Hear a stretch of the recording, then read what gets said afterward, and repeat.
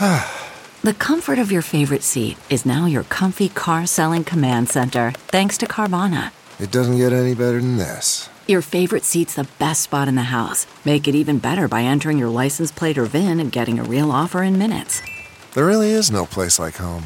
And speaking of home, Carvana will pick up your car from yours after you finalize your offer.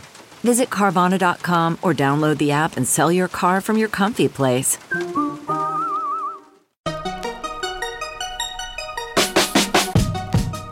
Welcome to another weekend bonus episode of the Tech Meme Ride Home. I'm Brian McCullough. This is the Clubhouse room that Chris Messina and I hosted on Monday, March 22nd. Topics discussed here include the situation with the Dispo app, Zoom's new SDK, the fate of the HomePod and that secret new gizmo inside the HomePod Mini, and a deep dive into two of the long reads from last week's show, the Moore's Law for Everything post, and Tim O'Reilly's piece on the end of Silicon Valley. Recording for the first time. One of the many things, talk about balls in the air. So I have this Zoom, whatever you call it, gadget. And so I experimented with it yesterday, and for about 45 minutes I experimented with it, and the battery drained entirely. So I had to invest in an actual AC input for this device because there's no way we would have lasted an hour on the battery input. All right. What is this thing? It's a Zoom what? Look. Okay, you tell me later. We'll do a whole show on how to record it. Yeah, you know what? Yeah, that's a good point. We could do that, and people might listen. All right, so I believe that is going. That is recording. You are hearing me, and all right, Chris. Okay. Now, so we're good. We're good for now. You gonna play the music, or not going to do the music this time? You know what? Let's do the music real quick. Well, see, now's when we're about to lose the whole thing.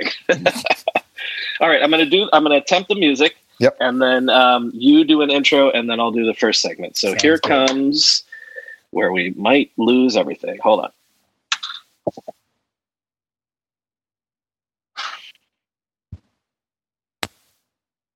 How loud was that? We didn't hear anything.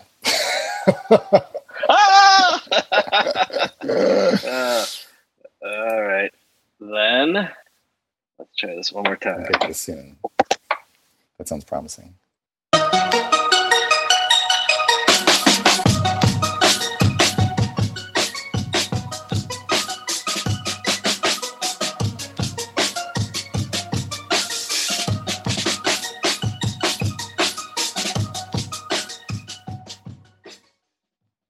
Okay, hooray, it worked. Welcome to the Tech Meme Ride Home experience. This is a intermittent, not always. Wait, why am I hearing myself? Oh God. What? I'm like hearing myself as an echo. Oh. No, we're good. Okay. We're good. Anyways, you're here to listen to a bunch of knuckleheads try to figure out the world of social audio. And also just talk about the day's news, to review the headlines and stories that Brian covers in the Tech Meme Ride Home podcast, and go a little bit deeper, provide a little more context, and try to unearth and unpack some of the good stuff that might be going on behind the scenes, or to put these things into context as part of the overall arcs of what's happening in the world of technology. Today we have a bunch of different segments that I think are pretty interesting from today's show. Some of them, I feel like they kind of came out of left field, and others, I suppose, have kind of been building up for a little while. I appreciate, I guess if you're going to play the whole segment about Dispo, that you were sort of wading into this one a little bit reluctantly, both given the subject matter and the topic. But on the other hand, I feel like there is a broader conversation to be had about this. And I will admit that I don't know all the things about it, but why don't you go ahead and play that clip, set up the scene, and then we can dive into the particulars about why this story is interesting and relevant. Yeah, I agree that I was unaware of this, and I will play for as long as I think I can hear, and then I'll cut it out. But yes, once I come back, we should talk about how this has apparently been bubbling up for a while, and let's see what we have to say about it.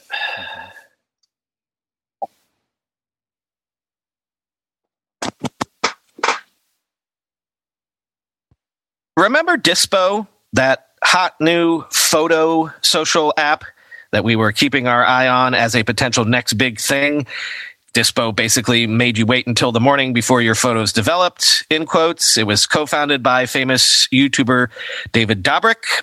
Well, one of Dispo's major VC backers, Spark Capital, has suddenly announced it is, quote, severing all ties with Dispo after claims of sexual assault against a member of Dobrik's Vlog Squad arose last week. I suppose I need to back up and explain a bit. David Dobrik has been called the Jimmy Fallon of Gen Z for his popular YouTube videos, which apparently focus on comedy and pranks and stunts and the like. Tens of millions of subscribers. Dobrik is one of those YouTubers that has one of those multi-million-dollar mansions that is ostensibly the scene of a lot of his videos. He also has this sort of entourage of people known as the Vlog Squad, who also star in his videos. It is a member of the Vlog Squad that is accused of the sexual assault, though there have been some other questionable incidents lately that Dobrik himself has recently apologized for in video. Anyway, without getting too in the weeds over all of that, last week, Mr. Dobrik was losing sponsors left and right. HelloFresh, Dollar Shave Club, EA Sports, SeatGeek, all severed ties.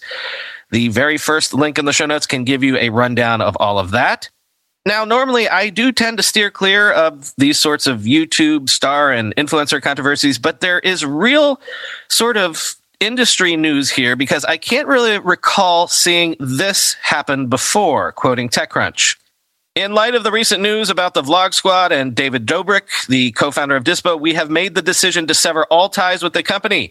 Spark Capital tweeted, "We have stepped down from our position on the board, and we are in the process of making arrangements to ensure we do not profit from our recent investment in Dispo," end quote.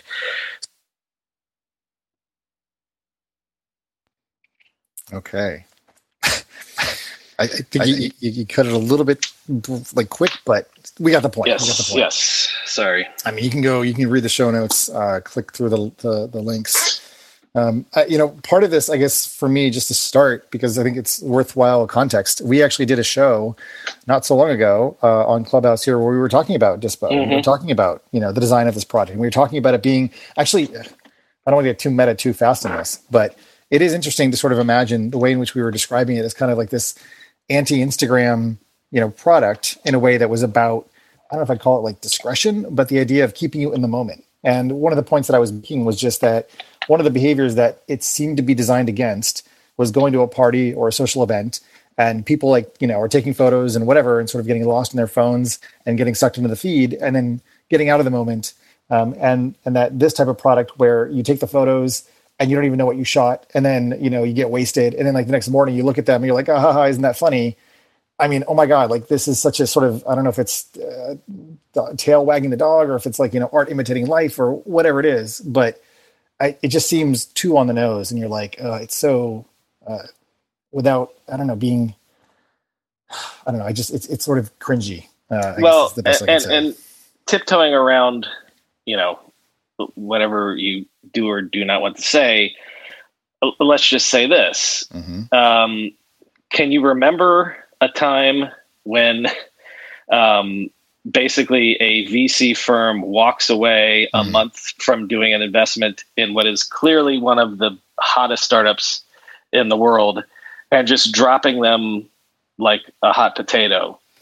I mean, I think so that's the other really big thing for me that stands out here, which is like this says a couple things, and it also relates to something that Benedict Evans just, I think, wrote about either today or yesterday, where there's a conversation that's also happening about the nature of technology and technology businesses, that we've kind of moved beyond the point where you can kind of design or build technology that in and of itself is sort of magical and like, wow, you built a photo sharing app. Now it's like there's a cult of personality that can surround or be part of these products in a way that used to not work. There were several other celebs, whether it's Lady Gaga or Justin Bieber, that tried to put out their own apps, but they weren't really kind of like in that space. They were sort of just like, branded add-ons. Whereas this feels like this is part of the sort of cult and culture of maybe a new generation of founders, right? And the toxicity that then surrounds someone in this case actually can really do harm, quite literally, to the prospects of this thing ever getting out of the gate. And so, I don't know anything about, I know a few people, and I've talked to a few people who are on the team, not recently, but for folks who have really, poured themselves into this launch, who have worked really hard to get this app out, it's just got to be so stomach churning to feel this sense of sort of betrayal. That was the thing that struck me today is the amount of talent that was involved in this, apparently. So this is an interesting thing to me, where like what you're saying is, to what degree was this, when we talked about it the last time, we were talking about it in terms of like, well, what if this is a next big thing, potentially TM? Yeah. Right. Is it training people to behave in social media a different way? And to what degree is this like a next generation thing? But maybe we missed what the real story here was. Was this an app that was created around a personality? Right. And so for all of the talent that we both know that were involved in this, that maybe is suddenly high and dry, to what degree was this almost like a Hollywood package deal? You know what I mean? Like where it's like you get the star attached, you get the IP attached, you get the, it's good. Don't worry. Yeah. So I guess the question is, can Dispo really survive the loss of, Dobrik's fame and notoriety? Is it better off, for him, leaving, and also, of course, all the fundraising going as well?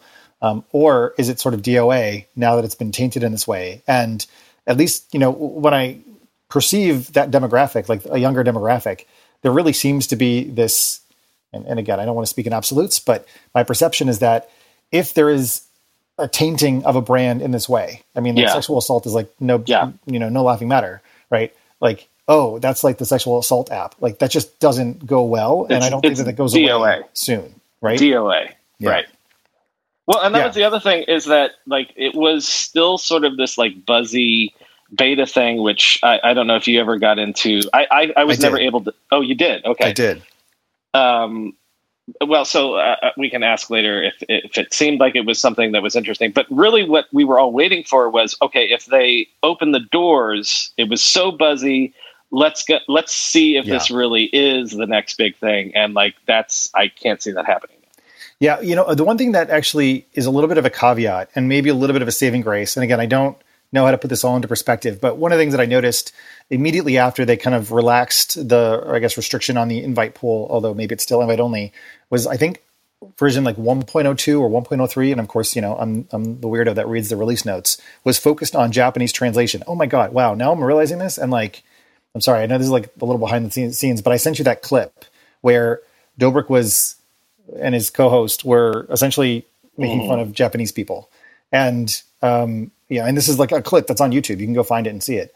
And the fact that soon after launching, they immediately were translating the app into Japanese means that there was some resonance in, Japanese culture where this app essentially, was taking off. And of course, Twitter is big in Japan. And so we've seen other social apps that have survived sort of outside the English, kind of mainstream. And I guess I wonder if in that way, maybe there is some saving grace somehow where, the app, persists on, because maybe the media coverage there of Dobrik, won't be as, focused. Right. So yeah, I don't really know how to exactly think about this, just because of the sheer star power that Dobrik brings to this as a YouTuber and as a global YouTuber, and what that means for all the relationships that are involved here. But to bring it back to your original point about, have we ever seen something quite like this, especially so soon after announcing funding? I don't remember anything quite like this. Well, and then the sort of rule of thumb is like, if you see a Spark Capital running, screaming from this situation, then maybe there is worse to come. Totally. We know nothing whatsoever. Yeah, right. But it would seem you wouldn't walk away from an investment a month later. Like this. Yeah. So I think you're right. I mean, not only are you pointing at all the sponsors, pulling out, but to have a major funder pull out as well is really unusual. And I think does speak to, there must have been some things that were unearthed behind the scenes or whatever. And I don't want to like overly speculate. It's a pretty shitty situation overall, but I just think that it's, for our purposes, interesting to look at this as a new wave of kind of, founder, creator, hybrid in the creator economy who happens to have an app, because building technology is not quite what it was, 10 or 15 years ago, where again, you could sort of build a photo sharing app that had the minimal features, but because it was connected to the cloud, it was kind of a big deal. This is like before AWS and before, iOS and Swift UI and all these tools that made it much easier to sort of, build and launch faster. And so you do need that star power to kind of break out. And when that goes away, are there ultimate consequences, that can really imperil the fate of one of these products? Well, and that's kind of interesting, because I would almost say, and maybe you could point me to where I'm wrong on this. This was maybe the first one that was this high profile. And so I almost wonder if this was a trend that was going to happen, but then all of a sudden is basically dead in the water, because it's like, okay, we can't take the risk on these YouTubers and these influencers, because if we haven't done our due diligence, I wonder if there are different elements or aspects to kind of like the whole cancer culture meme, in the sense that if you are on YouTube and you live most of your life kind of recording your life and putting it out there and being, moderately offensive to lots and lots of people, if you do really open up a lot more, honestly, just, minutes and hours of video of stupid shit that you've said that ultimately is like really offensive and could be downright, racist or sexist or misogynist or any of those things, in a period, in a moment where we're really, having like a reckoning with how awful people have been towards each other for a long time. And at least when it comes to funding things and the way money moves around, it feels like the due diligence is going to be, a little bit different on this. But yeah, if anybody has anything that they want to add to this, any, knowledge, any perspective, would love to hear from you really quickly, and then we'll move on to the next segment. So if you got something to say, raise your hand now. I don't think Brian and I would pretend to sort of be experts on this topic, but we saw this, and again, just given how we had talked about it recently, felt like it was important and relevant to bring up, just to even check our own kind of I don't know, we were pretty positive and sort of guffed about it a little bit, so. All right, not seeing any hands right now, so happy to move on, Brian, if you want to move on. Yes, so attempt number 2. Okay. And this is more in your wheelhouse. Here it Great, comes. yes.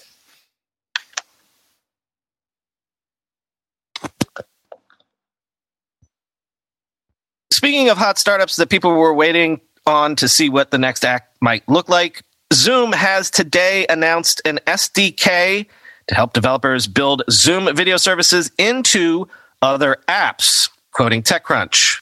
One clear sign of a maturing platform is when the company exposes the services it uses for its own tools to other developers. Zoom has been doing that for some time, introducing Zoom apps last year and the marketplace to distribute and sell those apps. Today, the company introduced a new SDK, software development kit, to help developers embed Zoom video services inside other applications. If you want to include video in your app, you could try and code it yourself, or you could simply take advantage of Zoom's expertise in this area and use the SDK to add video to the application and save a lot of time and effort. The company envisions applications developers embedding video in social, gaming, or retail applications where including video could enhance the user experience. For example, a shop owner could show different outfits to an online shopper in a live video feed and discuss their tastes in real time. Zoom CTO Brendan Idelson said the SDK is actually part of a broader set of services designed to help developers take advantage of all the developer tooling that the company has been developing in recent years. As part of that push, the company is also announcing a central developer portal. In addition, the company said that it wanted to give developers more data about how people are using these Zoom features in their applications, so they will be providing a new analytics dashboard with usage statistics, end quote. So, as I've been saying recently, devs, revs your engines.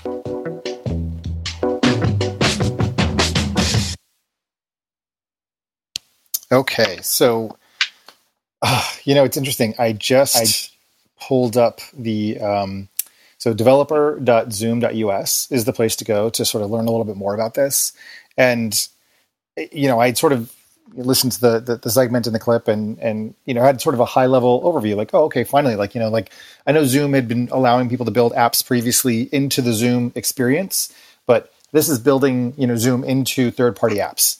And of course, I've got some background of this, having worked on Google's developer platform and also Uber's. And when I was at Uber, one of our teams, the Uber developer platform team's specific roles and responsibilities was essentially to distribute Uber trips into more and more apps. So, for example, one of the integrations was with the United app, so that when you would land at an airport, you'd be able to book a car directly from within the United app, or at least there'd be a button that would then take you into a pre-filled ride hail inside of Uber. And so that was, pretty straightforward. One of the things that is different that I'm noticing right away, and I don't know, I feel like there's a bunch of today's topics are kind of all about these big transitional shifts that seem to be going on in the industry. In this case, specifically, when you dig into the developer docs, one of the first things that you'll notice with the SDK is that you have to buy it. And I don't remember, and I know I don't work in the video space, and I know obviously video is very expensive to produce, but the way that this works is that you either pay $1,000 a year to get access to this SDK, or you pay as you go. And so you get 10,000 minutes that are included per month, or 0.0035 cents per minute used is essentially the rate. And the fact that this is so built into like a business model for Zoom, I think is really fascinating, because it really positions them more as, kind of like a telephony provider.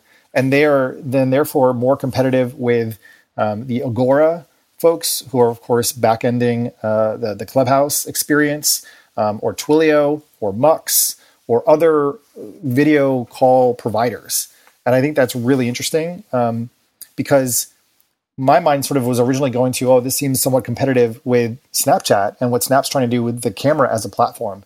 And this is a little bit different. I need to dig into like the specifics of what the capabilities are of this API and the SDK specifically. But the fact that they're charging out of the gate like that, I think is really interesting, because one, I guess it just presumes that they have such market share that they don't need to really worry about convincing developers. If people want to use this, not only are they going to be paying for it immediately, but maybe that presumes that the downstream developers have to figure out how they're going to monetize their apps as well. So this just points to an acceleration of what's overall happening in the technology world, where it's no longer about making everything free and burning the VC dollars to essentially get growth, but it's saying from the outset, no, we're a business, and you're going to pay us for the value that we're providing, and you need to figure out downstream how you're going to make money with this.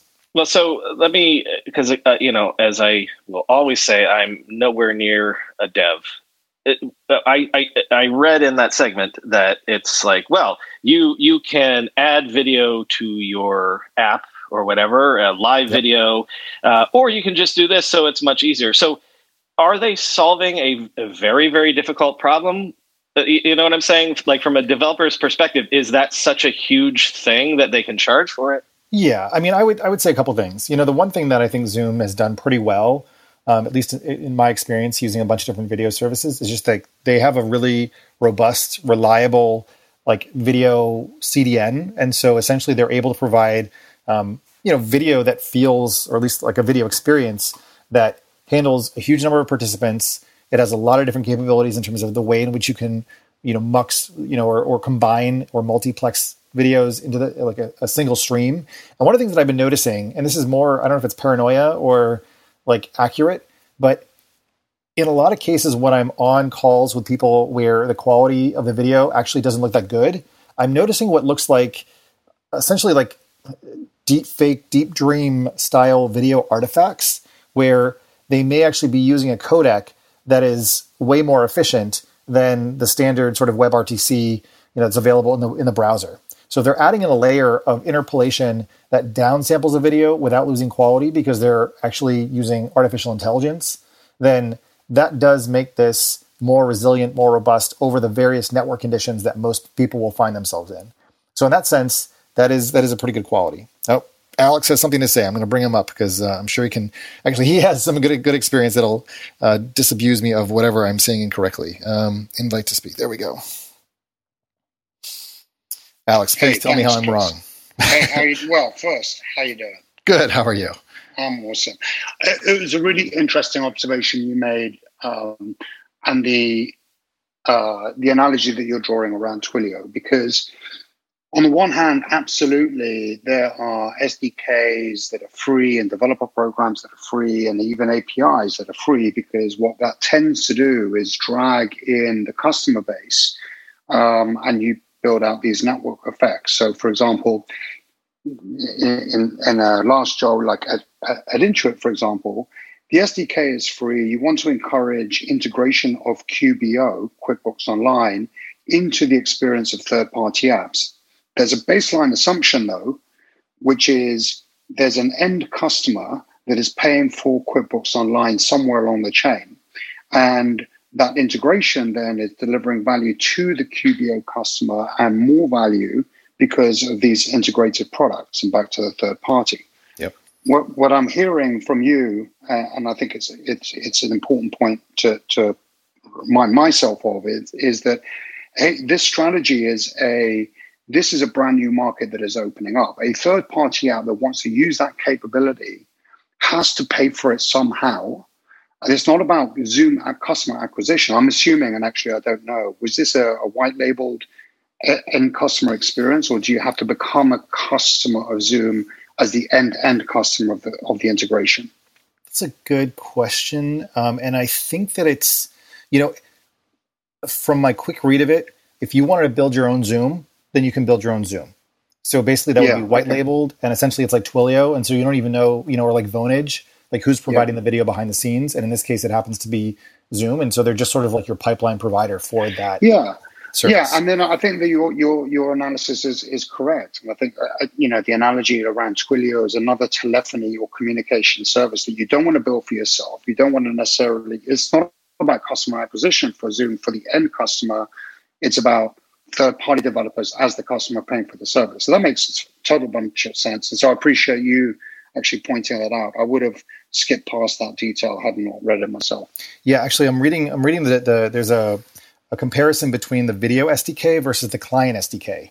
And one of the things that is important here is in the client SDK, you're essentially bringing the full Zoom experience into your app. And so that can be like the meeting interface, or, you just want to initiate like a video call. Well, it's sort of video calls handled by Zoom, right? Whereas if, again, you want to build a competitor, or you want to build, a Discord clone, and you want to have video calls in it, then you can essentially white label Zoom with your own brand. And so then you, as the developer, are paying Zoom for that capability, and then it's up to you to figure out how you monetize that, whether it's in-game purchases, or whether it's charging your clients, or maybe it's enterprise licensing, or whatever it is. So yeah, that's exactly right. So I'm glad to hear that validated.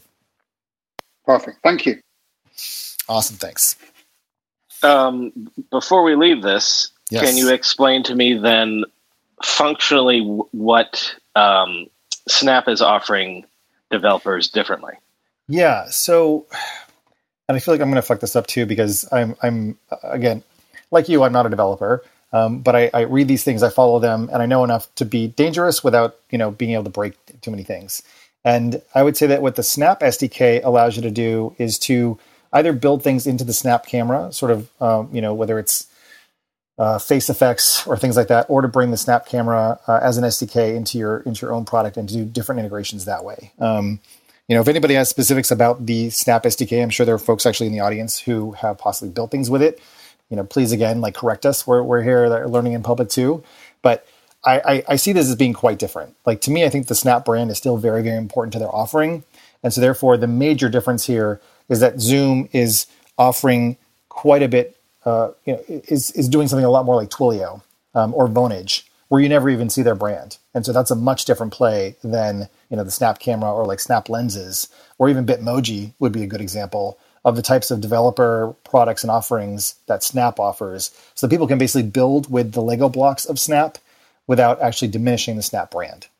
Or, and this is me going way out on a limb, is it the sort of the analogy of increasing the GDP of video in the Stripe sense, where they don't care? Yeah. Okay. Yeah, I think that's right. So anything that you can do, and video is so hard.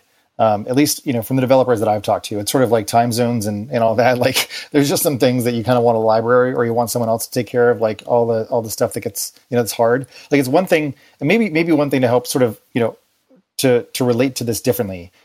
It's one thing to, let's say, build an app that has, video in it, and you do some testing on your local machine and it works, right? The real difference is when you start making phone calls or going between different types of networks or different network topologies, or where you're going from, like a fiber network down to like 3G, and you have to kind of like maintain coherence amongst all those things, right? So quality of service becomes really, really important.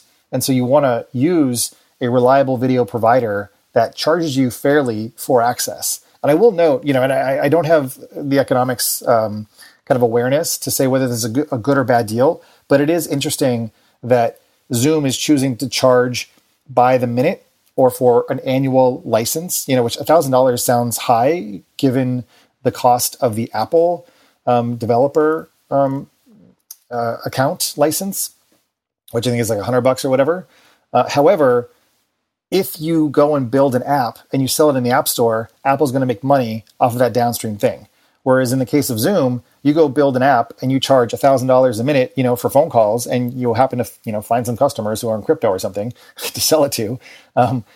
Then you keep all that revenue, right? So there's no rev split between it. And so it really is just a service that you're consuming. And so charging by the minute means that Zoom doesn't really care the quality or the bandwidth, at least as far as I can tell, that's being consumed by the end user. And that's also really interesting because if you think about how video is going to only increase in usage over the next several years, and that bandwidth is going to increase with the rollout of 5G and with new phones, then that puts them in a very interesting position because maybe as a developer, you can have more either reliable or predictable pricing relative to charging for bandwidth or megabytes or gigabytes of transfer. I'm going to do a transition that says, speaking of Apple, but before I do, Chris, Yes. If you want to remind everyone what we're doing here. Yes, thank you. So you are, I don't want to say halfway through because this time, maybe you're a third of the way through. This is the Tech Meme Ride Home experience where every so often, and maybe aspirationally someday we'll do it every day, Brian and I basically break down our favorite and most interesting topics of the day from the Tech Meme Ride Home podcast. We go into each topic in a little more detail to put it a little more in context and to help both explain and digest the types of things that are going on in the world of tech. Now, speaking of Apple.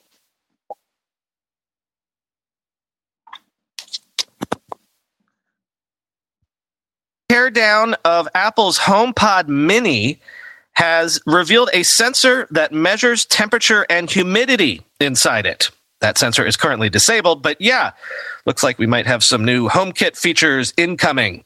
Quoting Mark Gurman in Bloomberg, the Cupertino, California-based technology giant never disclosed this component, and the device currently lacks consumer-facing features that use it.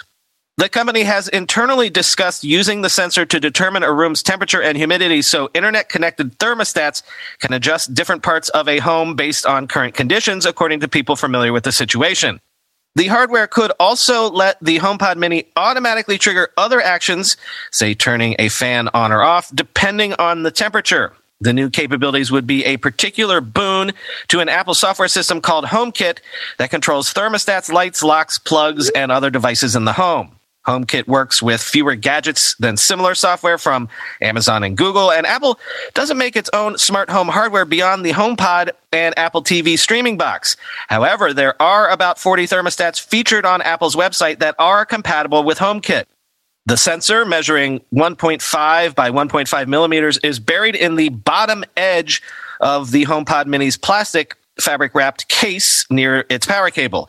The component's location was confirmed by iFixit, which took apart one of the speakers after an inquiry from Bloomberg News.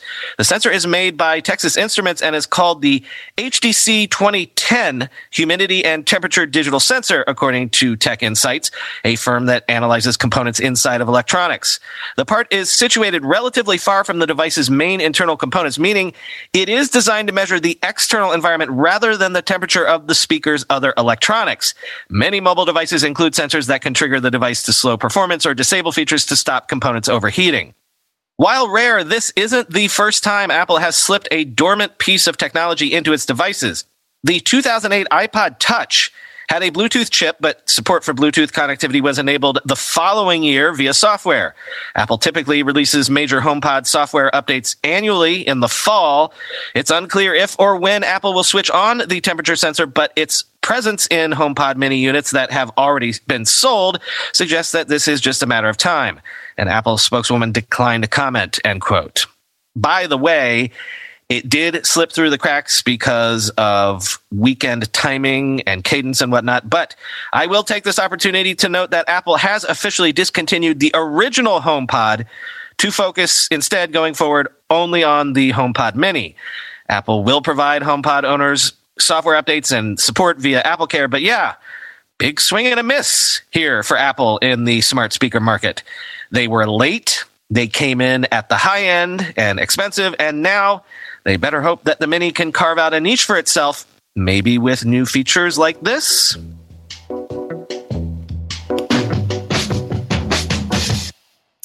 Yeah, so it's funny.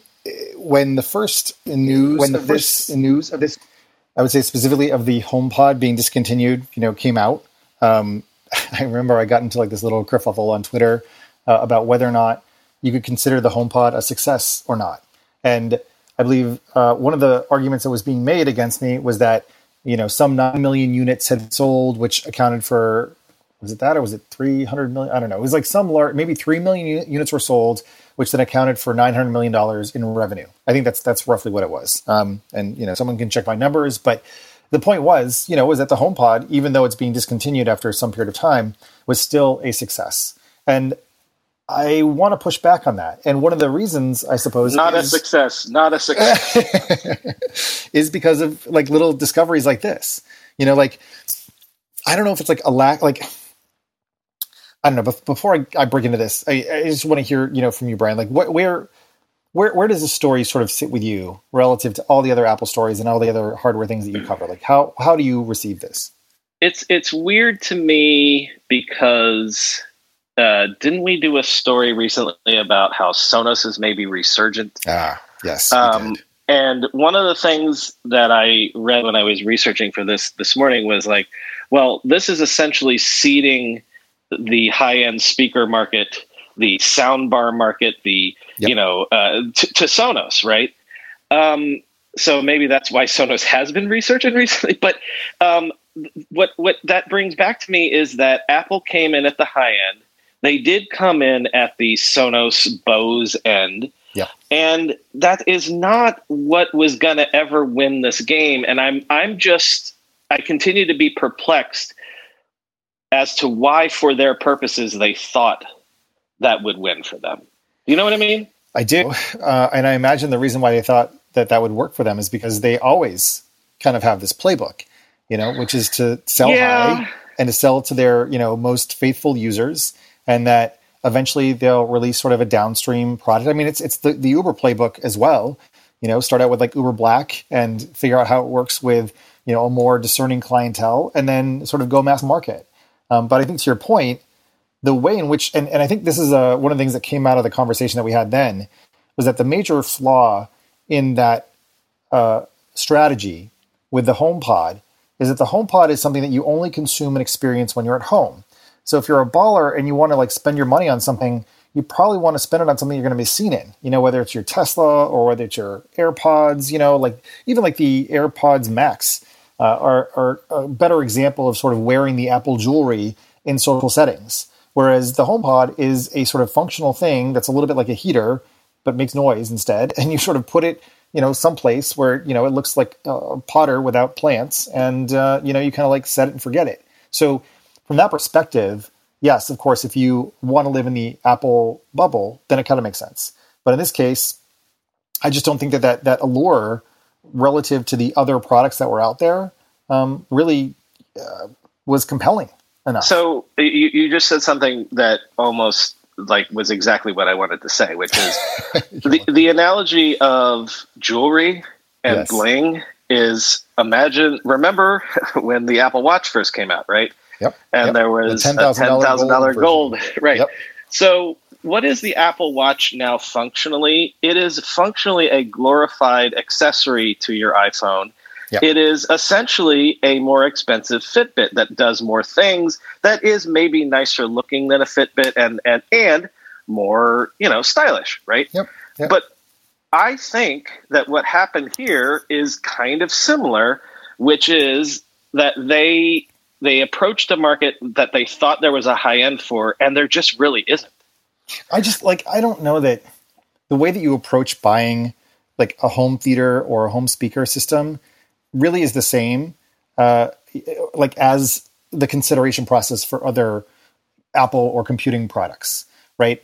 And so I guess like I have Sonos products, and once I sort of went down that path, for me, wow, this is like so hard to unpack because there's so many layers of, the music business and the voice assistant business and all the rest of it. Like one of the things that I love about my Sonos is how well it integrates with Spotify. And I have, 10 to 11 years of history on Spotify. If I were an Apple Music user, then perhaps I would find that the HomePod was compelling.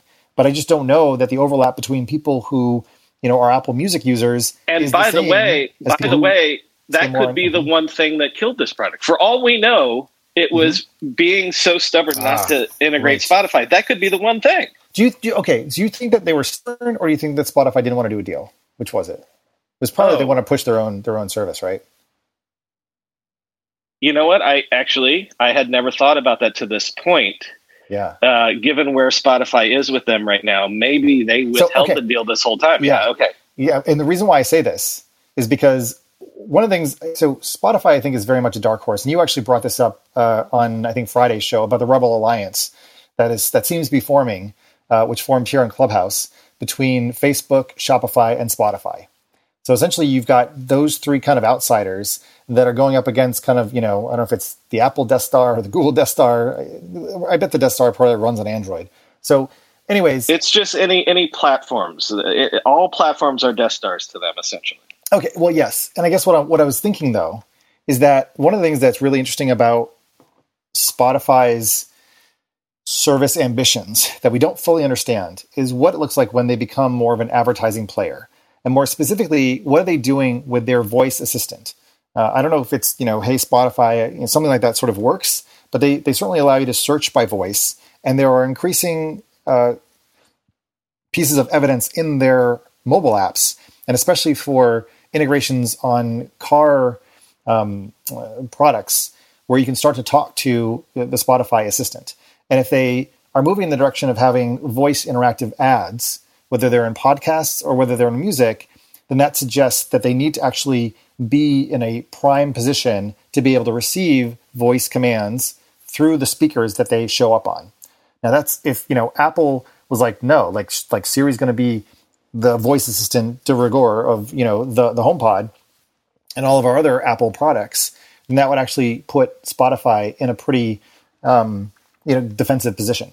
And so Spotify was the service that people wanted who had the HomePod, and Apple wouldn't allow it, or Spotify wouldn't allow it.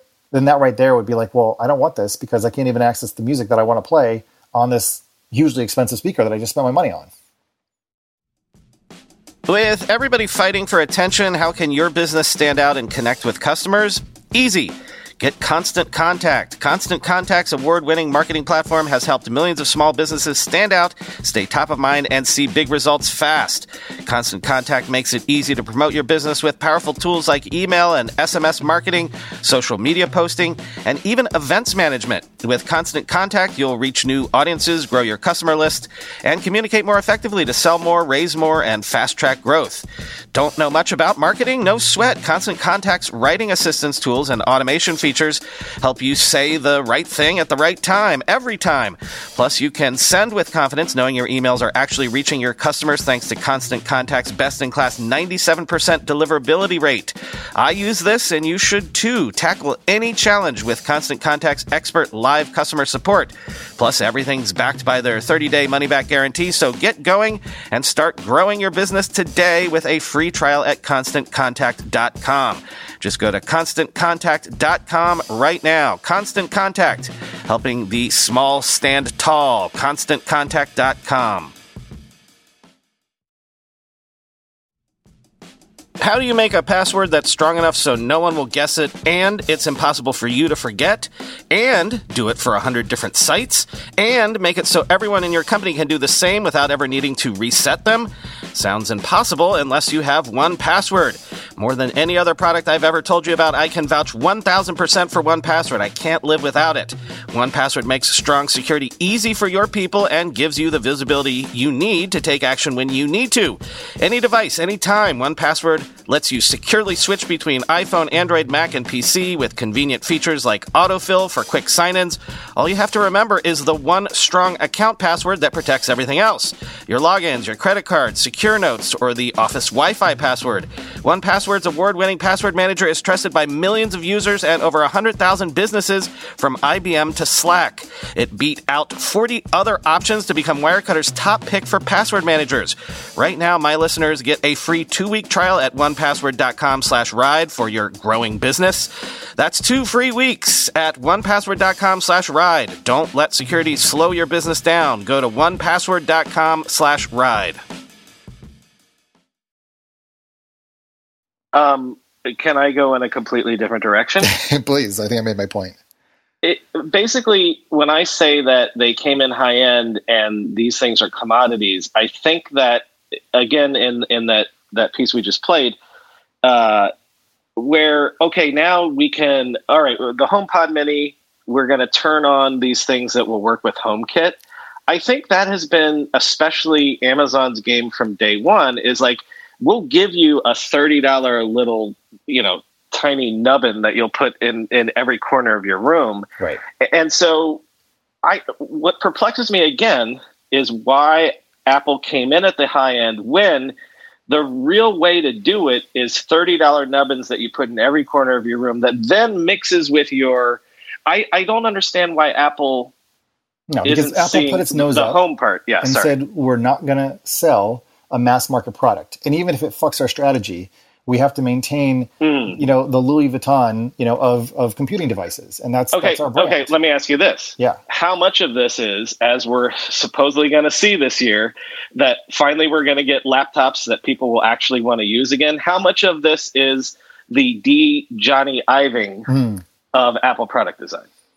Well, that's a weird thing. I understand what you're saying in terms of, adding back ports and taking away sort of this, iconoclastic touch bar. Well, I'm saying it on the level of, you just said we won't do anything if it's not perfect. I see. No, that's not what I said. I said that in order to maintain the perception of the brand as being high quality, Apple needs to sell products that are expensive, scarce. They are the NFT of computers. I mean, computers and the hardware is made of sand. It's made of silicon. It's like the most abundant mineral, or whatever on the planet. But Apple has figured out how to put an enormous premium on all of these devices and products through a mix of, design and marketing and aesthetics and et cetera. Whereas, again, and it's funny because I feel like I'm sort of repeating myself in the post that I wrote first about the AirPods, which were the sex sticks that fuck your ears. And then the other one where I wrote about how Silicon Valley didn't understand the Amazon Echo or the Echo Show, which basically was like this toaster oven sort of design aesthetic, but was like the MySpace of voice assistant products because it just wasn't trying that hard, and so it was super accessible to anybody that just wanted to have like an appliance in their house without feeling like it was like super high tech, high design, hoity-toity, nose up in the air kind of thing. So I'm sort of supporting your point that the reason why Apple can't get into the commodity hardware business where, and I don't know if this is the same problem with their Tile competitor, and why that hasn't come out yet, but like their things have to be expensive. Like you have to buy, like a USB cable for like $29, when it probably costs like 3 cents to make, right? Like that's sort of like the markup. And Amazon, meanwhile, just wants ubiquity. They want to have an Alexa assistant in every nook and cranny, of your house, microwave, underwear, your shower. Yeah. They gave it away, right? No one can build anything on Siri right now except for Apple. And I think that that's a really important distinction in terms of the type of moats and the structures of the castles that these companies have built. So when it comes to the HomePod, it was a failure because they just couldn't meet the market where the market expects things to be now. Whereas the HomePod Mini at least possibly could get them there. I just don't know why anybody would really want it unless you're like a college student or something, and maybe you're extending your relationship with Siri. Like it doesn't fit in overall. But let's bring it back to like what the story was about, which is about finding the sensor, not in the HomePod, but in the HomePod Mini. Therefore, the HomePod Mini may actually sort of be a double agent for a type of Nest style, competitor where, Apple obviously sees that they need to win the home and to have a useful virtual assistant so that you can actually control your home with HomeKit. I don't know about you, but like I've set up my house and I've set up my partner's house as like Alexa assistant smart homes. We can control our LifeX bulbs and all the rest using the A-named assistant. Whereas I've tried HomeKit and I can't fucking make sense of it. It doesn't make any sense. So I still think that Apple probably sees that they need to be in the home and they need to move forward with their HomeKit kind of, I don't know. There's a bunch of, Zigbee and a bunch of other protocols and standards for wiring up these devices, but they just don't seem to have the pedigree to be able to sort of get themselves down to the level where most consumers are at. Well, and I'll say this. I made no secret about the fact that I don't want Amazon in my home, especially because Amazon already knows all of my home spending, so I don't need to give them any more data. If any, forget about Facebook knowing everything about you, forget about Google knowing everything about you. Amazon's going to know the most about us, especially our spending habits, what's happening inside our house with our speakers and things like that. So I would welcome HomeKit actually. If didn't I do that story about the Logitech or whatever?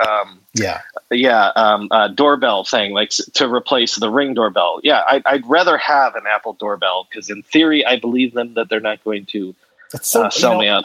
Someday we'll have a big conversation about this, about like this sort of, I don't know if it's like existential dread or just this fear or concern that by Amazon knowing these things about you, it's going to somehow make your life worse. Whereas probably if they know more about you, they're going to give you better recommendations and they're just going to anticipate what your needs are. And you won't even need to like spend time ordering things. They'll just be like, oh, Brian, like you're running out of this in 2 days. Ordered it for you.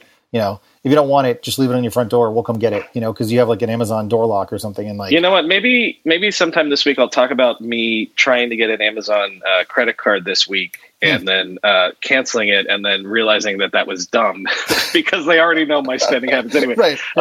Well, let me put a pin on this by asking you what you think of the HomePod specifically, whether it's a line that goes forward with just the Mini or a HomePod sort of thing. Is this a huge failure, cul-de-sac? What do you think of Apple's efforts in specifically the smart speaker space? It's a really great question, and there are a couple different ways that I would approach it. One is just this question of the relationship that somebody has to music through the devices that they listen to it through. Sorry, there's a whole bunch of prepositions there or something. But like, does the things that you put in your ears, or do the speakers that you have on your walls or next to your TV or in your kitchen or in the bathroom or in your car, do the speakers and the maker of the speakers make a difference in how you feel about the music that you're consuming? So I use Spotify in all sorts of different places, right? I don't use Apple Music. But if I had Apple branded, speakers like a HomePod or a HomePod Mini, and I just had them throughout my house, does that give me a deeper sense of satisfaction and a greater feeling of affinity for Apple? I think the possible answer is yes.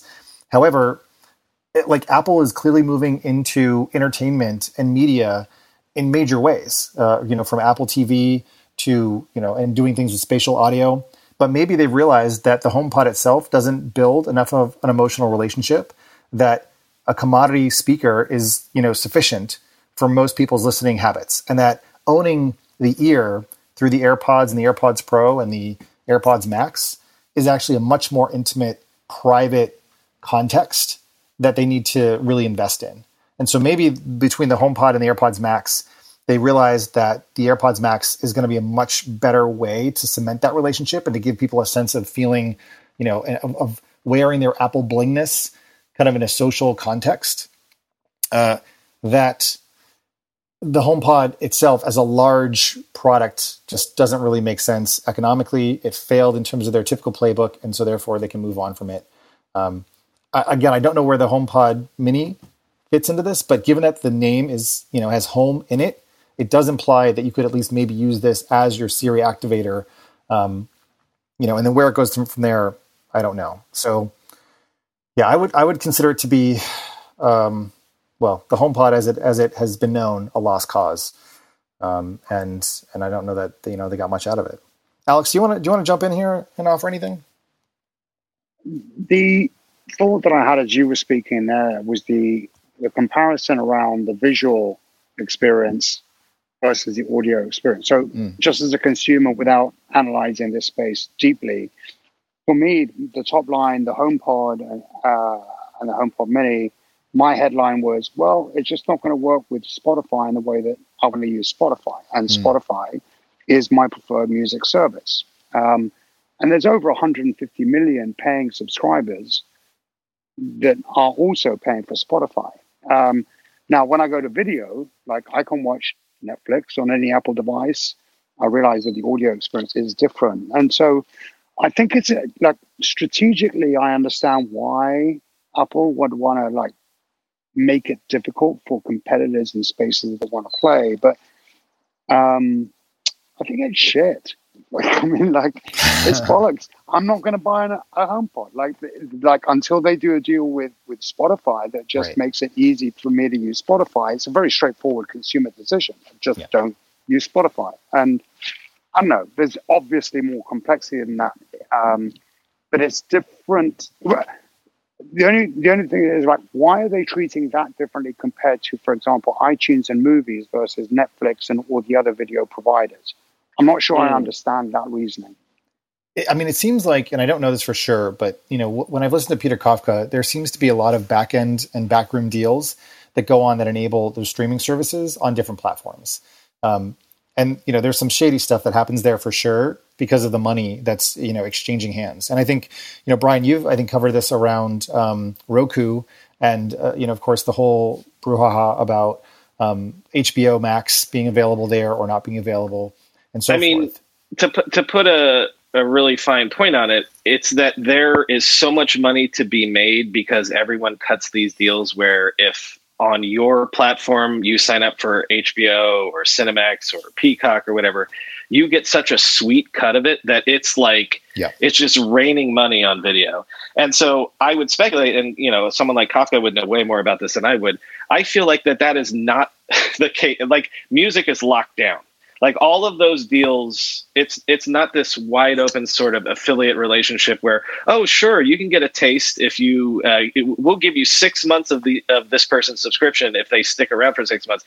It just seems to be that in video, it's raining money, and I would speculate that in audio, all of those deals have been negotiated 10 years ago, 20 years ago, and there's not that much money to be made. Yeah, so I had two more quick thoughts about this. They're quick. Spotify recently just put out their loud and clear sort of music advocacy site where they're putting out what I think it's loudandclear.spotify.com.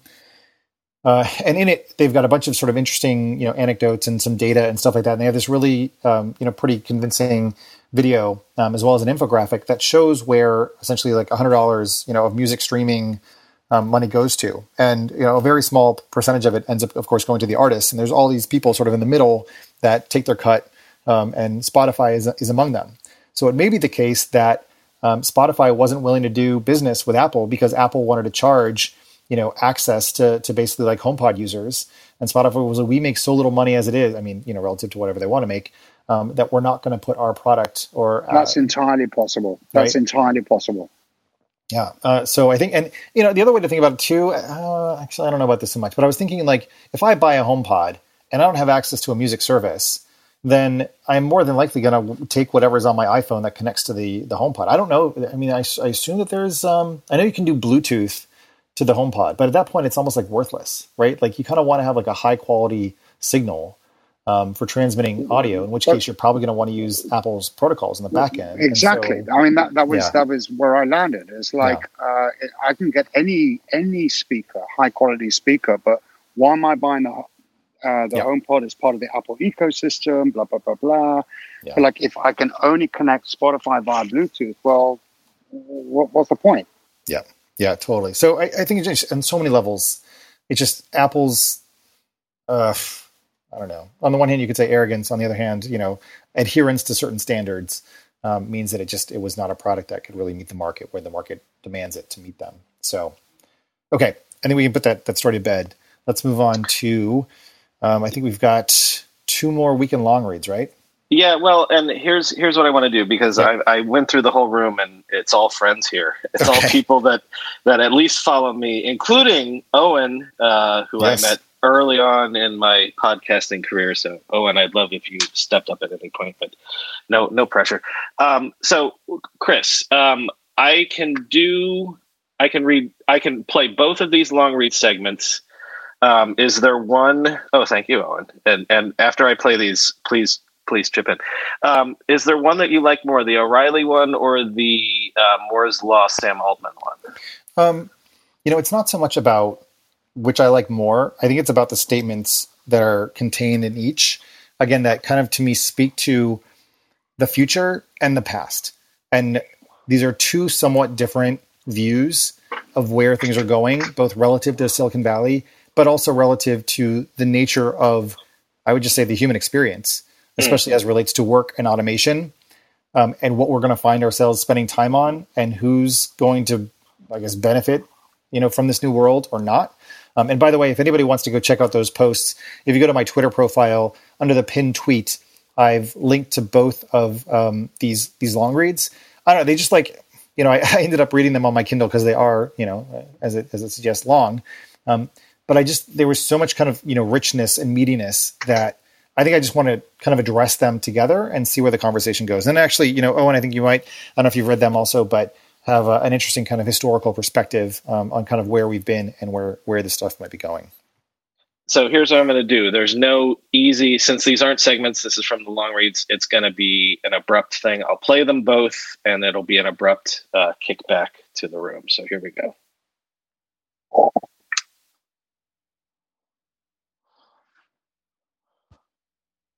For the weekend long read suggestions, and first up, let's do a couple of deep thinks from a couple of noted tech deep thinkers. Tim O'Reilly wades into the question of if Silicon Valley is over, and he identifies, as he puts it, 4 ways the party might indeed be coming to an end. Number 1, consumer internet entrepreneurs lack many of the skills needed for the life sciences revolution that he feels is coming. Number 2, internet regulation is upon us. Number 3, climate response is capital intensive and inherently local. And number 4, the end of what he calls the betting economy. Let me quote from point number 1, though. Prediction. The nexus of machine learning and medicine, biology, and material science will be to the coming decades what Silicon Valley has been to the late 20th and early 21st century. Why might this mark the end of Silicon Valley as we know it? First, the required skills are different. Yes, machine learning, statistical analysis, and programming are all needed, but so is deep knowledge of relevant science. The hubs where that knowledge can be found are not the special province of Silicon Valley, suggesting that other regions may take the lead. Second, many of the markets where fortunes will be made are regulated. Navigating regulated markets also takes skills that are conspicuously missing in Silicon Valley. Finally, as Theranos demonstrated so vividly, it is harder to sustain a hype balloon in a scientific enterprise than in many of the markets where Silicon Valley has prospered. Many Silicon Valley investors have been lucky rather than smart. They may not do so well in a world where capital must be directed towards solving hard problems rather than toward winning a popularity contest, end quote.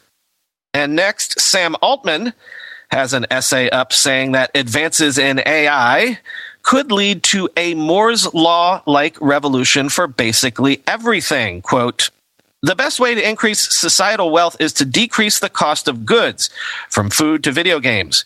Technology will rapidly drive that decline in many categories. Consider the example of semiconductors and Moore's Law. For decades, chips became twice as powerful for the same price about every 2 years. In the last couple of decades, costs in the U.S. for TVs, computers, and entertainment have dropped, but other costs have risen significantly, most notably those for housing, healthcare, and higher education. Redistribution of wealth alone won't work if these costs continue to soar. AI will lower the cost of goods and services because labor is the driving cost at many levels of the supply chain. If robots can build a house on land you already own, from natural resources mined and refined on site, using solar power, the cost of building that house is close to the cost to rent the robots. And if those robots are made by other robots, the cost to rent them will be much less than it was when humans made them. Similarly, we can imagine AI doctors that can diagnose health problems better than any human, and AI teachers that can diagnose and explain exactly what a student doesn't understand. Moore's Law for everything should be a rallying cry of a generation whose members can't afford what they want. It sounds utopian, but it's something technology can deliver, and in some cases already has. Imagine a world where, for decades, everything, housing, education, food, clothing, etc., became half as expensive every 2 years, end quote. So I don't know, like these two pieces taken together, represent these future-facing, visions that are clearly technologically, driven and enabled and drenched. And there are huge ramifications for humans and the human experience and the way in which we conceive of and perform work, and also the types of education and skills that we need to be giving people. And one, it's just like, oh my God, we are just like so not prepared. And the pace at which this is going to come at us, is sort of like climate change. It's sort of going to be upon us, and we're going to adapt very quickly. And, if we've learned anything just by sort of observing what has happened with this, pandemic, we do not live in a sort of coherent, humanistic society where we kind of all have each other's back and realize that we're all in this together. It's quite the opposite of that. And yet, what Sam is proposing is that through technological innovation and artificial intelligence being deployed specifically, the need for human labor, which is in some ways, like faulty or just kind of unreliable in some respects, will be replaced with more methodical, machines that are really good at doing the same thing over and over again and getting better and better at it. But the humans will be necessary, at least in my optimistic view, to be better at synthesizing information and to see cross linkages between different areas and fields, and to put those sort of artificial intelligences together to create combinatorial outcomes that the machines themselves would never be able to come up with on their own.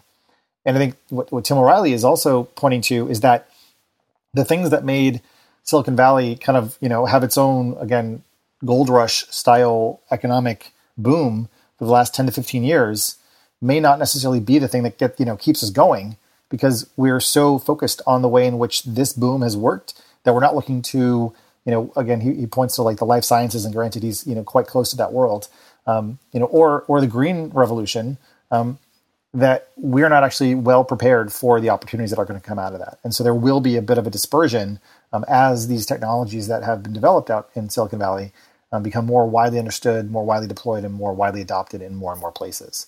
So it just gave me a real pause to kind of like really think about where we are, what we've just gone through, and what's probably going to happen in the next 5 to 10 years. Hey, Owen. Hey there. Thanks for any thoughts on that? So many thoughts. I'll start with the Sam Altman piece because I've read that more closely. I thought it was a really beautiful kind of piece of abstract art. As like an NFT or something. Yes. Uh-huh. Yeah, exactly. So yeah, someone could sell this for millions, and it's similarly valueless. The reason why it's valueless is because it brings the utter naivete of Silicon Valley about politics fully to bear. Just an example. If you read through Sam Altman's piece, he says, "Oh, sure, this grand idea to tax wealth and land will probably cause property values to drop 15%. Well, that is a dagger in the heart of the middle class. Now, it may not be a rational dagger, but it will be an emotional dagger. And no one is going to vote for that. No one's going to vote for that. If anyone who dares will get voted out in the next election. Yes, like Altman is completely right. I'm the son of an economist. Everything he's saying makes economic sense. Like, yes, there will be a 15% drop in land values as people kind of grasp the impact of the tax, and then they will bounce up because of the general kind of economic, rising tide that AI will release. But we are not, as a society, good at long-term thinking and delayed gratification. And you just don't drop people's home values 15% and expect them not to freak out. So, I think there's a lot of kind of beauty and simplicity to what Altman is proposing. There's absolutely no realism. And I'd like to push back on that, because I on the one hand, I agree with you that if we were relying on either rational choice or voting by the humans to go on that path, it's not going to happen. But I think one of the things that if you read those two pieces sort of together, and I realize you might be less familiar with the things that Tim O'Reilly is talking about, it just feels that some of these things are going to start happening to us. And there's already this insane type of financialization that seems to be happening, obviously in the digital realm. I don't quite know how that's going to change things or shift power dynamics, because we're sort of minting money out of nowhere, which will give at least some set of people enormous power and influence that they haven't had before. And they can just, start fucking things up because why not? Because they have the ability to. So I'm not saying it's good or bad. I don't really have like a judgment about that. It seems to me that there's going to be changes that are going to happen regardless. I sort of support your thesis that, people who have wealth are not going to vote themselves out of wealth, but I still think it's going to happen to people all the same. And so I think that's the thing where there seems to be some determinism in the move towards increasing adoption and use of artificial intelligence, especially in industries where humans are just going to be kind of, pushed out of some of these positions that they've been in before, and there will be a redistribution of wealth towards different things. Or do you think that that's not possible? I mean, I think that the effects of AI are, absolutely, those are absolutely real. Like all of that is absolutely real. The question is like, how do we bridge the gap? How do we as a society make the leap? I will say the thing that's given me some optimism about basic income is the pandemic. Because economic impact payments are basic income. I mean, they are. They just are. And they have made it societally acceptable. It's gone from like a really weird out there concept that some people in Silicon Valley are talking about to something that pretty much, everyone has now experienced. I think the latest, the very last EIP was means tested, but the first couple rounds weren't. Right. And, just like making it real in that way has kind of opened up some possibilities there. Because the child tax credit, in addition to that, I think is also a really good, kind of test of this in a major way, where it's like, you've got kids, it will support so many, parents, obviously who are often, women and who bear most of the brunt of the sort of pandemic economic impact. That hopefully that will actually kind of rebalance some of the scales here. Obviously, it's not like a permanent fix or something, but it's obviously got a time horizon as well.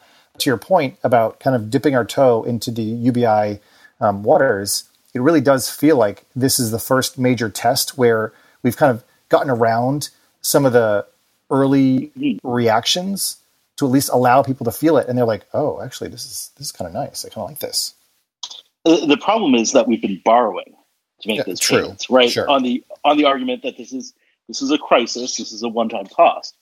But the flip side is we do have to fund the payments somehow. And to Sam's point though, right? If we're either you fund the payments or you lower the cost of things over time through artificial intelligence and automation. And I don't like that's weird because then people aren't making money. But if the cost of things are going down thanks to this Moore's law for everything, then maybe what we have to pay back actually isn't quite as great because the cost to produce those things isn't what it was previously. People, again, like complete failure by Sam Altman to think about human psychology. Fear of loss is much greater than hope of gain. And deflation, prolonged deflation. If people hate inflation, they hate deflation much more. And by the way, deflation is deeply anti-progressive. Now you balance that, of course, with the with the basic income, but still, it's not going to feel good if okay, your iPhone is cheaper, great. Your Coursera courses are cheaper, great. But like your house is cheaper. Again, like psychologically, that is not going to fly with the American middle class the way people have been, trained for centuries culturally to value land, to value property. It just requires, like, Sam is smart. He needs to talk to some like basic behavioral economists. He needs to talk to a few psychologists who have studied, like wealth and sentiment around, property and income and, and investment. And I think he'll come back, he could well come back from that with a much sounder plan. But the plan that he's espoused is a complete and utter psychological and political failure. Sounds like we need to get Noah Smith back on here. Let me bring the O'Reilly thing into this because, again, I feel like we're kind of all shitting on the Altman piece, which I thought was great and interesting, but it kind of felt to me like a Kurzweil piece. Like, I read The Age of Spiritual Machines, and that's why I believe in tech, look, I think his time horizon was still 2030. So there's still time to go. But just by putting the, Moore's law for everything on stuff, that felt a little too cute to me. Right. I'm more interested in O'Reilly's first point in his piece, which is that it's not that software is not going to be important.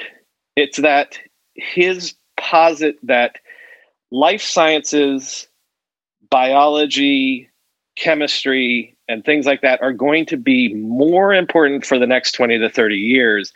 And so it's not going to be possible for, it would be possible for a kid in a dorm room if they're a biochemist or something like that to create the next $1 trillion company.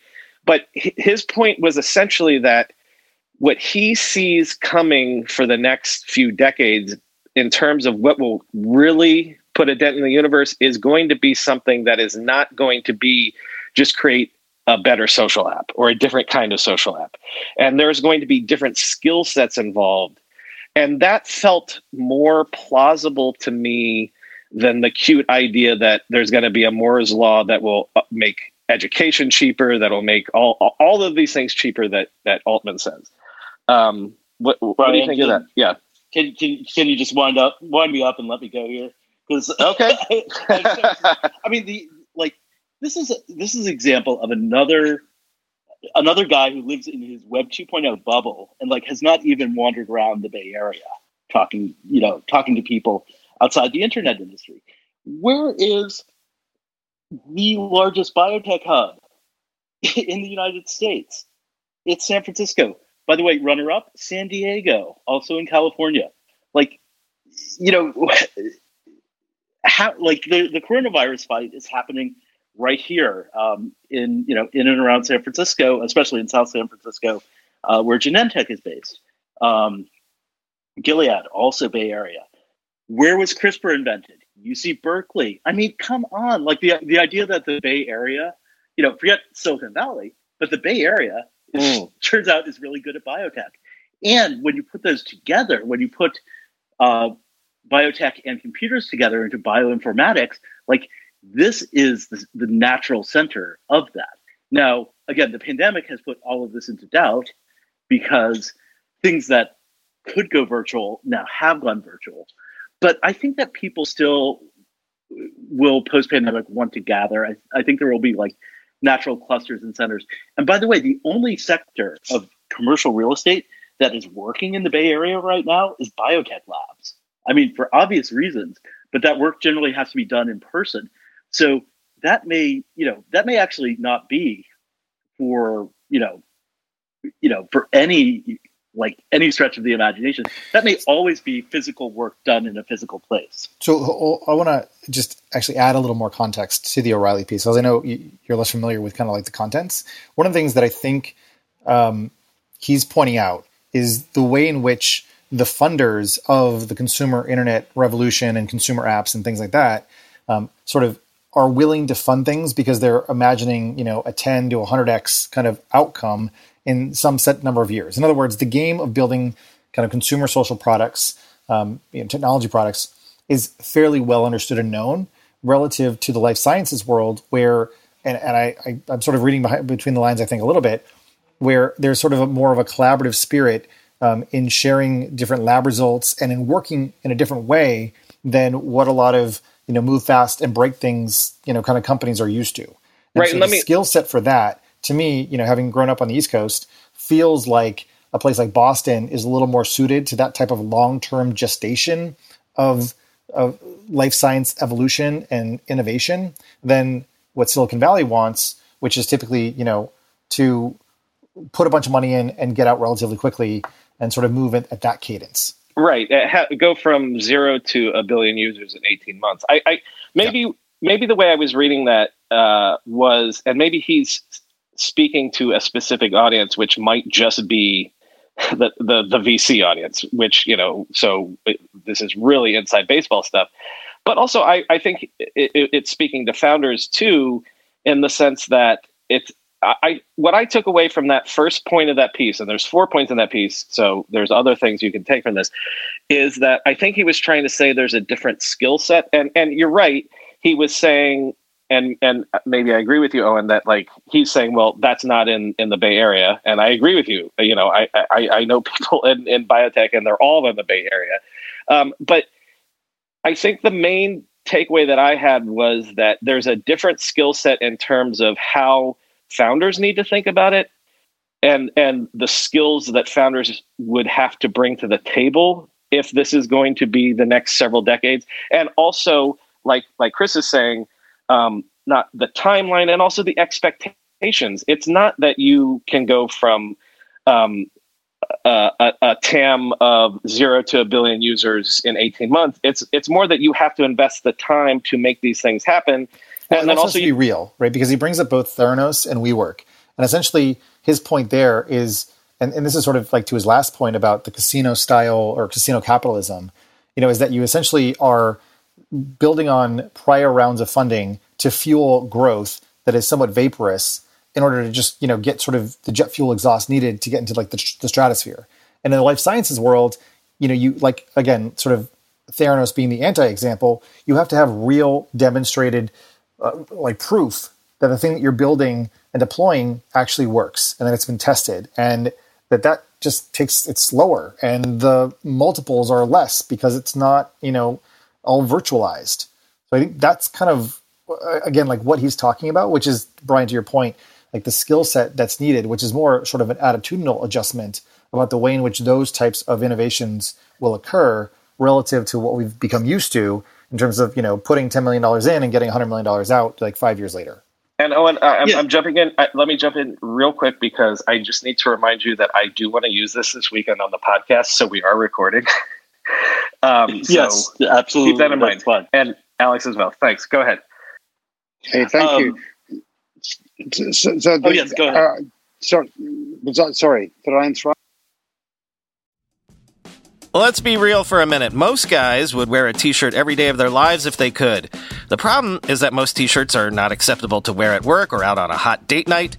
But today's sponsor, Cuts, has finally changed that. Cuts t-shirts are such high-quality, wrinkle-free, and so buttery soft that you can look like you're dressing up even when you're dressing down. Yeah, you heard that. Wrinkle-free. You never have to substitute comfort for fashion ever again. If you see me in a t-shirt, it's likely one from Cuts. I'm also a huge fan of their AO 5-pocket pants. The right sort of step up from jeans without going all the way into dress pants, like literally my ideal Venn diagram of professional looking but comfortable feeling. When you touch something from Cuts, you can immediately feel the quality. Their proprietary fabric blends are ridiculously soft and breathable, they don't wrinkle, and they look way more expensive than they actually are. For a limited time, our listeners get 20% off your entire order when you use code RIDE at checkout. That's 20% off your order at cutsclothing.com with promo code RIDE. Please support our show and tell them we sent you. Experience the perfect blend of style and comfort with Cuts Clothing. Cutsclothing.com, promo code RIDE for 20% off.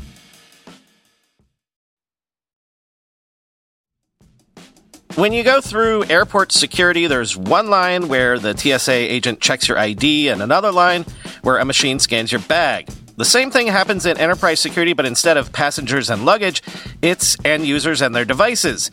These days, most companies are pretty good at the first part of the equation where they check user identity. but user devices can roll right through authentication without getting inspected at all. In fact, 47% of companies allow unmanaged, untrusted devices to access their data. That means an employee can log in from a laptop that has its firewall turned off and hasn't been updated in 6 months, or worse, that laptop might belong to a bad actor using employee credentials. Collide finally solves the device trust problem. Collide ensures that no device can log into your Okta-protected apps unless it passes your security checks. Plus, you can use Collide on devices without MDM, like your Linux fleet, contractor devices, and every BYOD phone and laptop in your company. Visit collide.com/ride to watch a demo and see how it all works. That's KOLIDE.com/ride, collide.com/ride. Alex, go ahead.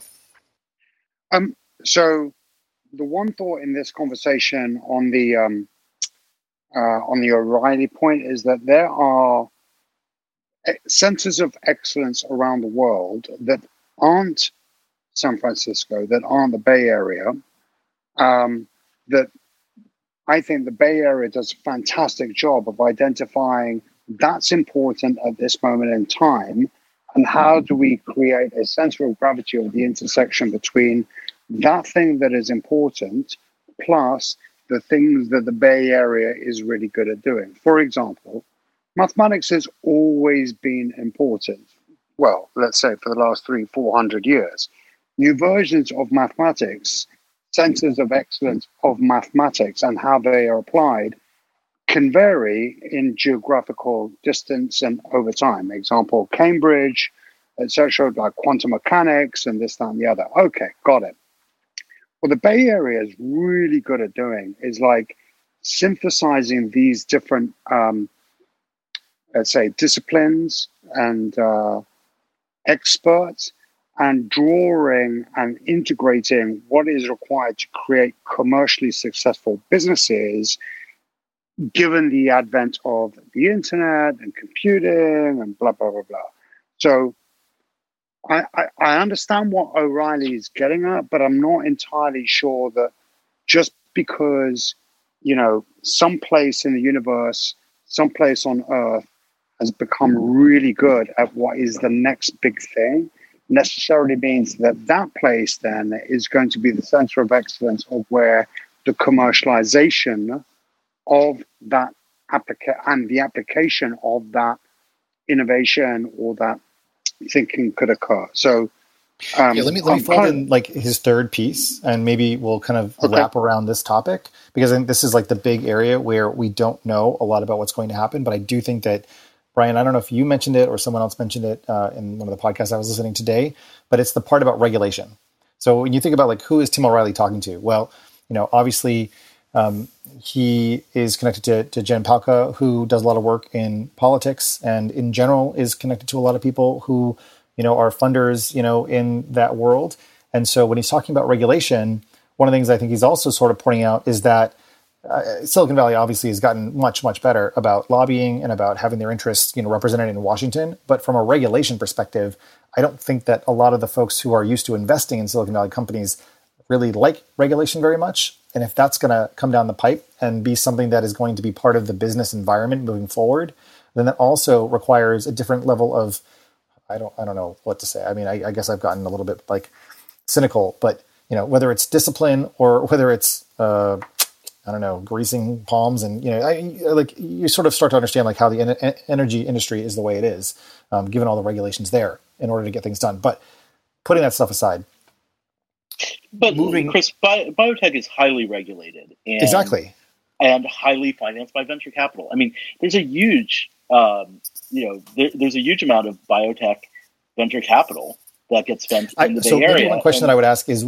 whether or not the people who have invested, who are venture capitalists, who invest in biotech, also invest in consumer startups. And it seems to me, and I'm not saying, and I will take your point, that there's plenty of biotech in Silicon Valley and in the Bay Area, but whether or not the type of funding that goes on there, you know, is the same, and whether or not the people who are used to funding or having consumer type outcomes and results are going to be as, I guess, amenable to a regulated or highly regulated environment, given all the things that seem to be going on in Washington when it comes to social media, social networks, the big platforms, search, and the rest?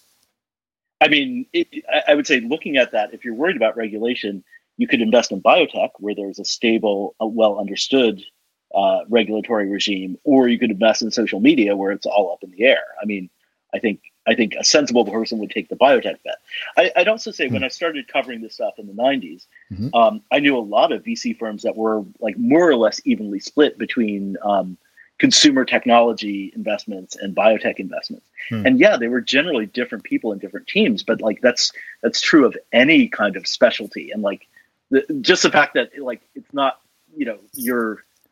your internet investor is not making biotech bets, I think that's what you would expect and want. I guess I'm just trying to parse out like what like Tim seems to be talking about when it comes to diagnosing the lack of a certain set of skills for people in like the Bay Area, when it comes to life sciences. And so maybe you're right. Like maybe those people are already here and he's not talking to them and he's only talking to his Web 2.0 buddies. And he's like, hey, Web 2.0 buddies, you're not used to living in a world with regulation. You're used to the world of casino capitalism. So you should, get ready for, a world of learning very quickly about how to operate in a very different space.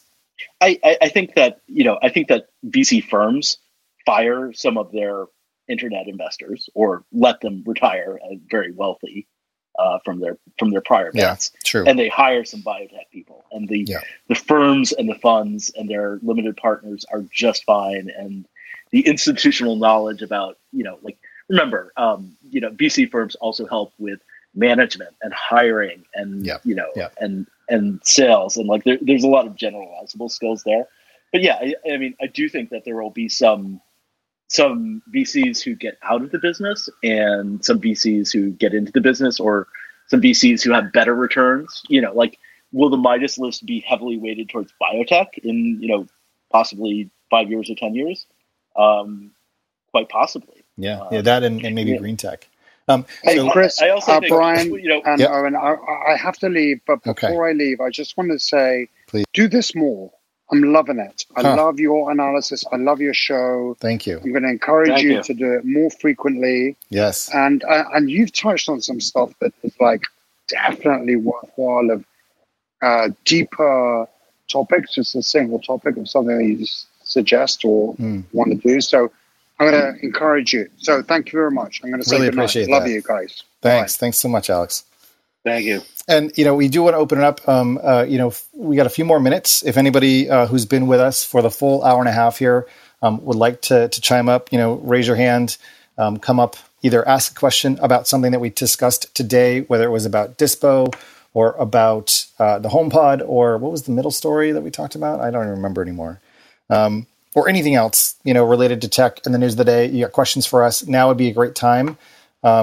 Otherwise, we'll start to sort of close down the room, but let us know what you think. And Brian, any other sort of thoughts about this general topic? I don't know to what degree. I guess I just am feeling like it is going to be. I say this all the time, where it's these things that I've been hearing for 30 years are right around the corner, whether it be VR or AI or self-driving cars or whatever. I just feel in my gut right now that it is going to be biosciences. Not that it hasn't been, but more than AI. Like if we're comparing the two, that's sort of why the Altman piece wasn't as compelling to me as the O'Reilly piece, because I am feeling, and maybe, hey, look, this is a confirmation bias, which is like, oh my God, mRNA gave us these vaccines, Yep. So maybe that's what it is. But sorry, keep going. Oh, I was going to say, we need more Modernas and fewer Theranoses for sure. Yeah. There you go.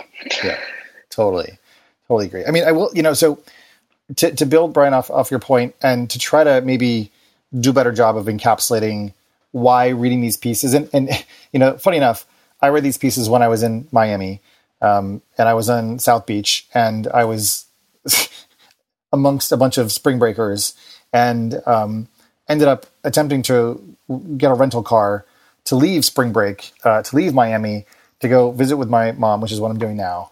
And I had this horrific experience. I mean, it wasn't horrific. It wasn't like anybody died. It wasn't like, the worst thing in the world. I'm going to write about it because one of the things that I think is really hard to do when you're in the midst of these sea changes, it is, when they talk about boiling the frog, I think it is an important analogy because there are so many of these grass shoots or pea shoots that are coming up that represent all the things that you described as happening. It's being 30 years in the making, and it's like suddenly they're here, and we're like, God, why did it take so long? Or like, when is it going to happen? And then it's upon us. And specifically, I suppose, as I'm reading these pieces about the world of automation and AI, and then I'm reading Tim O'Reilly's piece about, we're not ready and we don't have the skill set, and, casino capitalism is not going to work, and there's all this regulation that's coming. I have this experience where I show up to pick up my Hertz rental car, and I'm just going to go into this for a little bit because I think it so captures a moment, like a vignette of this modern experience that is in the midst of being born. I arrive, at like 5 p.m. and it turns out the office of this Hertz rental agency on South Beach closes at 5 p.m. I get there to get my car, planning to drive that evening, the 4.5 hours or whatever, to get to the west side of Florida, and the office is closed. Now, this office is run by a human, and this human has decided to leave the office early. Well, okay, so I don't know what to do, but typically I'm used to the experience of Hertz when I go to the airport. I literally stroll up, I open the app, I don't really even talk to anybody. I pick a car that I want, and I drive out. I show someone my driver's license, and I'm on my way.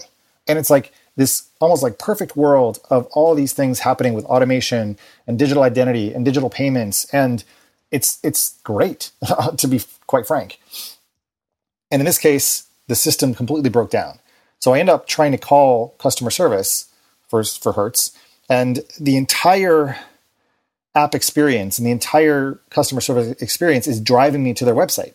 They're like, oh, do you have a current reservation? Are you talking about like future reservation? Do you want to extend the reservation? Like they have a bunch of use cases and obviously like issues that people call about. None of them are, we are available to take your phone call. Somehow I manipulate the system into getting in touch with somebody.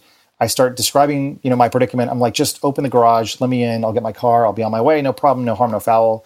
And of course, the customer service person is in some place in another part of the world and simply can't do anything. Like the office is locked, the garage is locked, they can't bring the person back for me to get my car. And so I'm screwed. Now, the reason why this was a big deal to me is because this is spring break and there are no hotel rooms that are available. So it's, I've been on the phone now for 45 minutes and I'm starting to freak out because I don't know where I'm going to stay. I've got my stuff, the hotels are all booked and I'm screwed.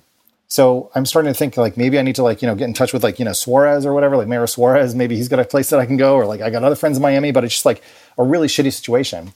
Finally, after the customer service person's like, okay, whatever, just come back tomorrow. You can pick up your car.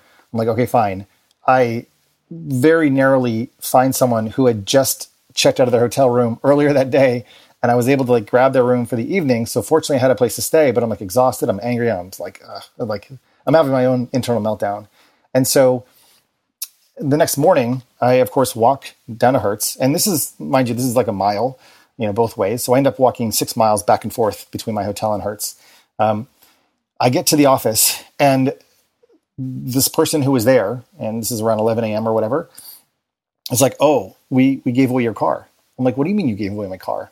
Like yesterday, Hertz told me to come get my car today and it's gone.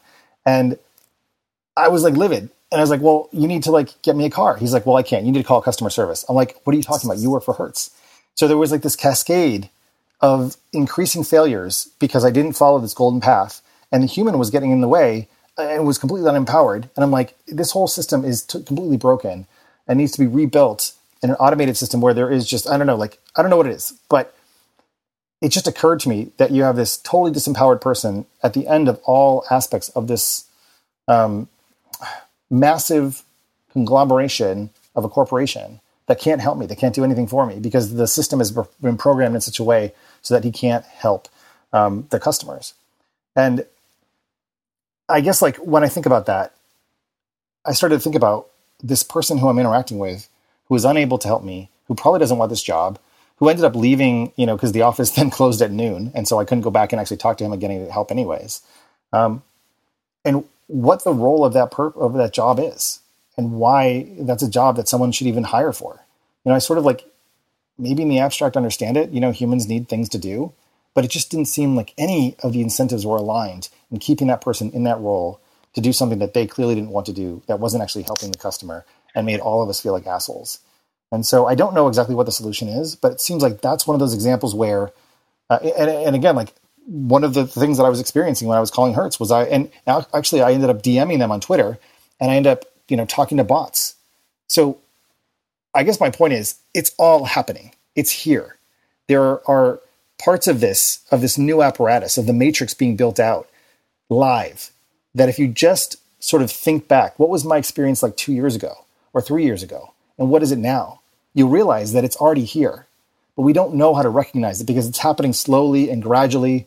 And one moment from the next, some piece of the scene has been swapped out and exchanged for some automated other piece of thing. And I think that's the thing that we really need to be starting to take a look at and think about. Are these things fit for purpose? Are they actually being designed to get the job done? Or are they Band-Aids on top of Band-Aids on top of Band-Aids because we don't have the will or the guts to redesign these systems to actually work for and with us, where we're actually augmenting the human's ability to make things happen as opposed to taking it away from them? Anyways, Chris, that's Chris, I have a simpler explanation for what happened to you. Please. Miami is over. I was going to say, you encountered Florida Man. Okay. I did. Yeah. I almost became Florida Man. So yeah, anyways. Well, listen, and as we've discussed a lot, I was born in Florida, so I can speak ill of Florida. But I'd also say this. I mean, not to. I hope this isn't insulting to you, but the fact that you expect things like, the car to be waiting for you and things like that, like what sort of? I've been in world do I live in? I've been in a lot of Hertz places in northern Michigan where it's not only is the car not waiting for you, you have to be there at the right time. And by the way, it's not just Hertz, it's all of the car rental places. So I'm just saying, my point, right? Yeah.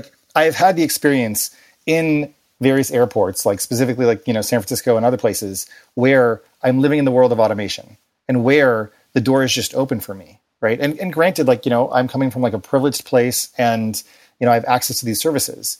But what I was reading in Sam Altman's piece was that world will become increasingly available, at least to some larger percentage of the population.